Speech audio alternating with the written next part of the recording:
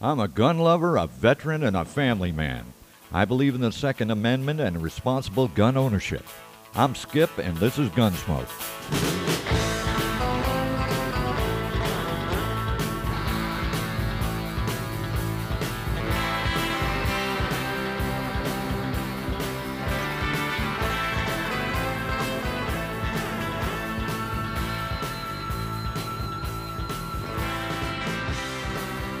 Hey y'all, we're back. Got a lot of interesting guns coming up, and I started to touch on this when I was talking to a couple of buddies, and they mentioned the Stevens, and I said, holy smoke, oh Christ, I ain't heard of them in years. Are they still around? I don't know. Anyway, Stevens Arms was an American firearms manufacturer founded by Joshua Stevens in 1864 in Chicopee, Massachusetts. The company introduced the .22 long rifle round and made a number of rifle, shotgun, and target pistol designs. By 1902, they were advertising themselves as the largest producers of sporting arms in the world.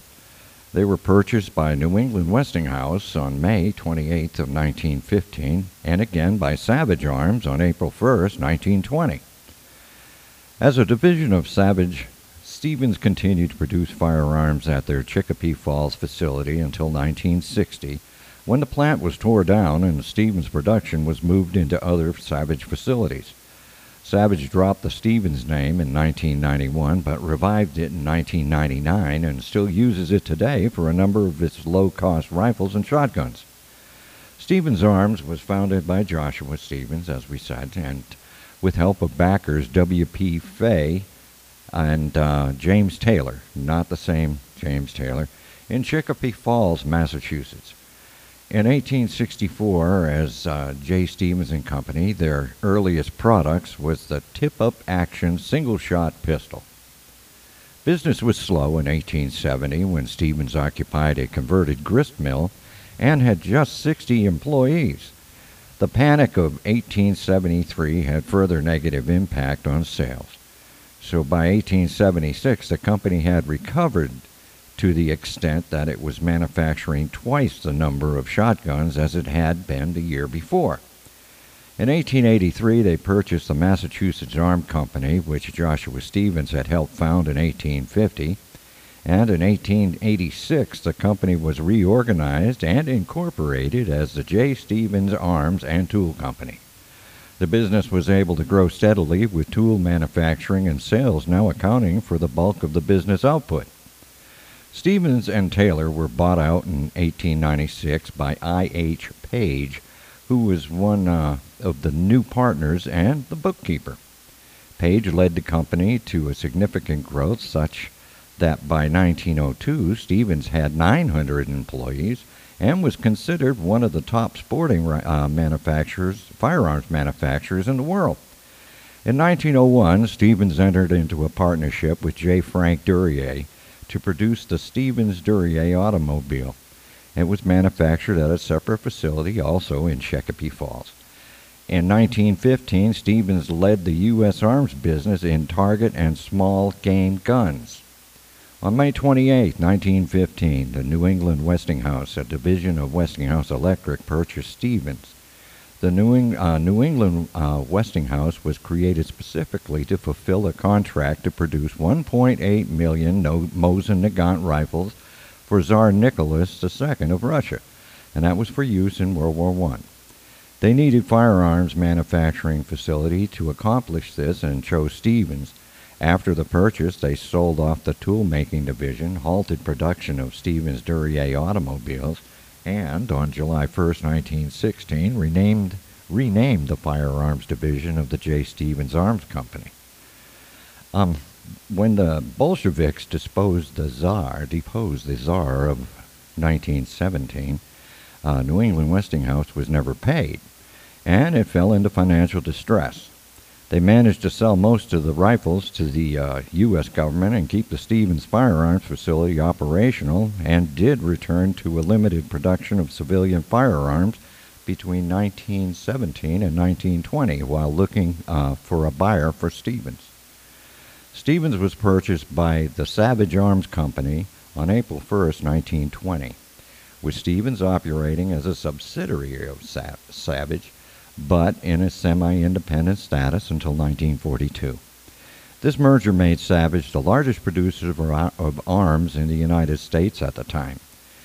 On July 9, 2019, Vista Outdoor completed the sale of Savage Arms and Stevens Arms for $170 million to a group of investors led by Savage's management.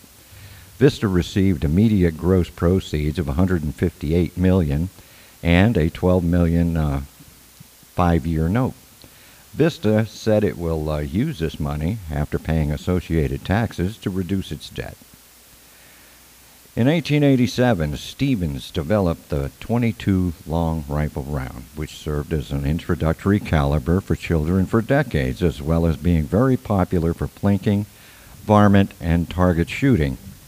The .22 long rifle cartridge was available beginning in 1888 in the number 1, 2, 9, and number 10 break-top rifles, and their new model pocket and bicycle rifles. The .22 long rifle would outperform other Stevens rounds, such as the .25 Stevens and the .25 Stevens Short. Designed as competitors and offered in models such as the lever-action single-shot Favorite, that was produced between 1894 and 1935, and the Crackshot number 15, which was introduced in 1900. As several manufacturers would later do with other Wildcats, Stevens adopted the .25-20 single-shot, developed by J. Francis Rabith in 1882. The unpopularity of the bottleneck case led Stevens to develop the .25-21 in 1897. Designed by Captain W. L. Carpenter, 9th Infantry, the .25-21 Stevens was essentially a shortened version of the company's own .25-25 of 1895. This is an odd reversal in the relationship of the .38 Smith & Wesson Special to the .357, and the .25-25 would be used in Stevens Model 44 and the Model 44 and a half manufactured from 1903. The 1880 the company began making falling block rifles. These, though less well known than Ballard or Winchester firearms, were comparable quality. They were priced lower than those of Ballard or Winchester, making the Stevens falling block models competitive in the marketplace. Under the names like Favorite, Little Scout, Crackshot, the Marksman, Stevens sold millions of reliable single shots. The total number of single-shot firearms manufactured by the company exceeded 3.5 million by 1892. Stevens, under the ownership of the New England Westinghouse, produced over 770,000 Mosin Nagant rifles under contract with the Russian government between 1916 and 1917, of which 225,260 were delivered. The rest were sold to the American government to arm the American Expeditionary Forces, White Russian Forces, Finland, and Civilian Marksmanship Program. The 416 had dramatically oversized bolt barrel and a large wooden stock. The heavy barrel design added to a great deal of weight, which compared unfavorably with larger rifles, such as the military's various .30 caliber offerings. It had adjustable peep sight apertures and a hooded front sight and a small removable magazine. During World War II, Savage used Stevens facilities produced several military firearms, including the Savage Lee Enfield No. 4 rifle, the Thompson submachine gun, the Browning automatic rifle, the BAR, and the Browning M1919 and M2 machine guns. Stevens introduced the Model 87 in 1938, which sold over 1 million units. Further units were sold as Savage Model 6 by Sears.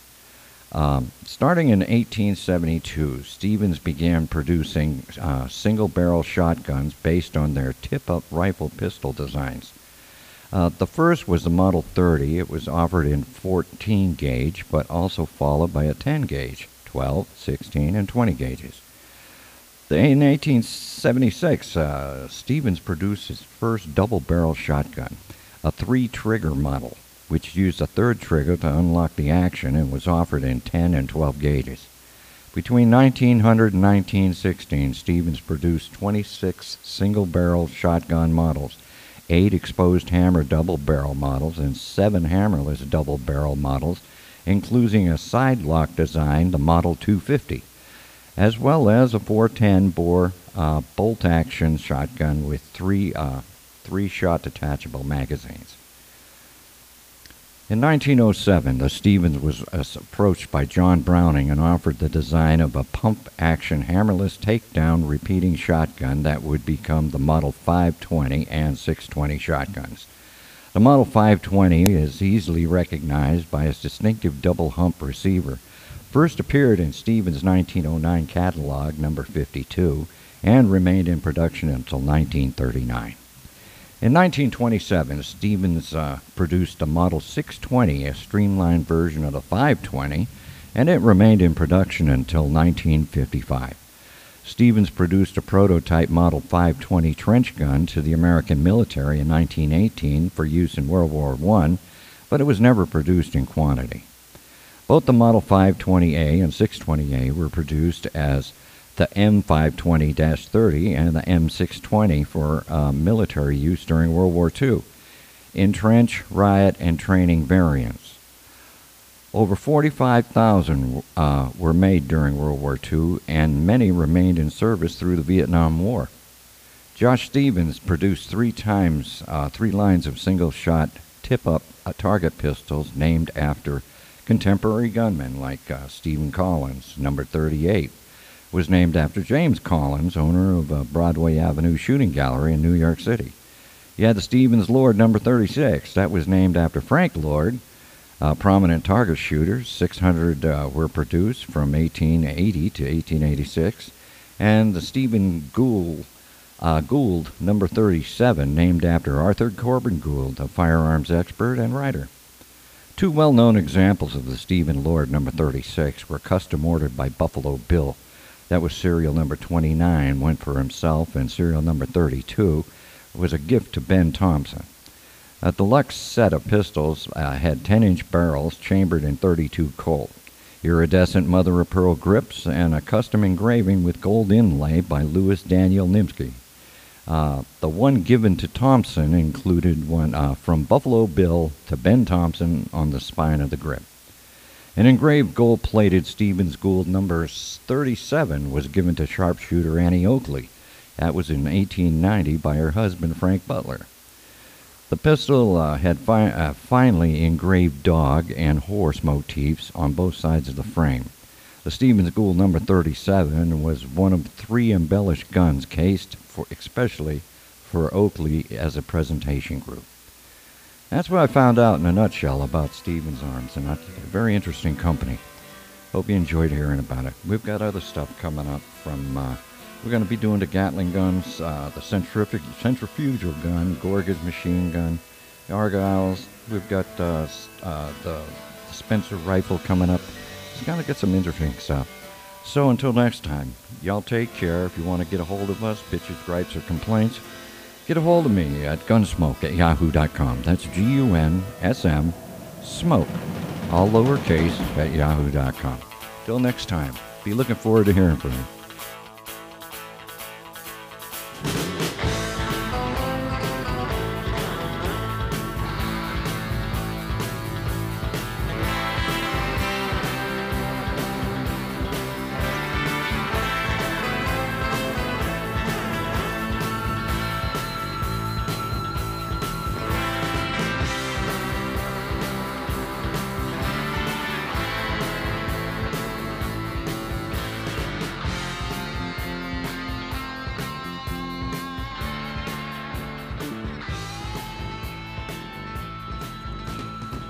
Cowboy went riding out one dark and windy day.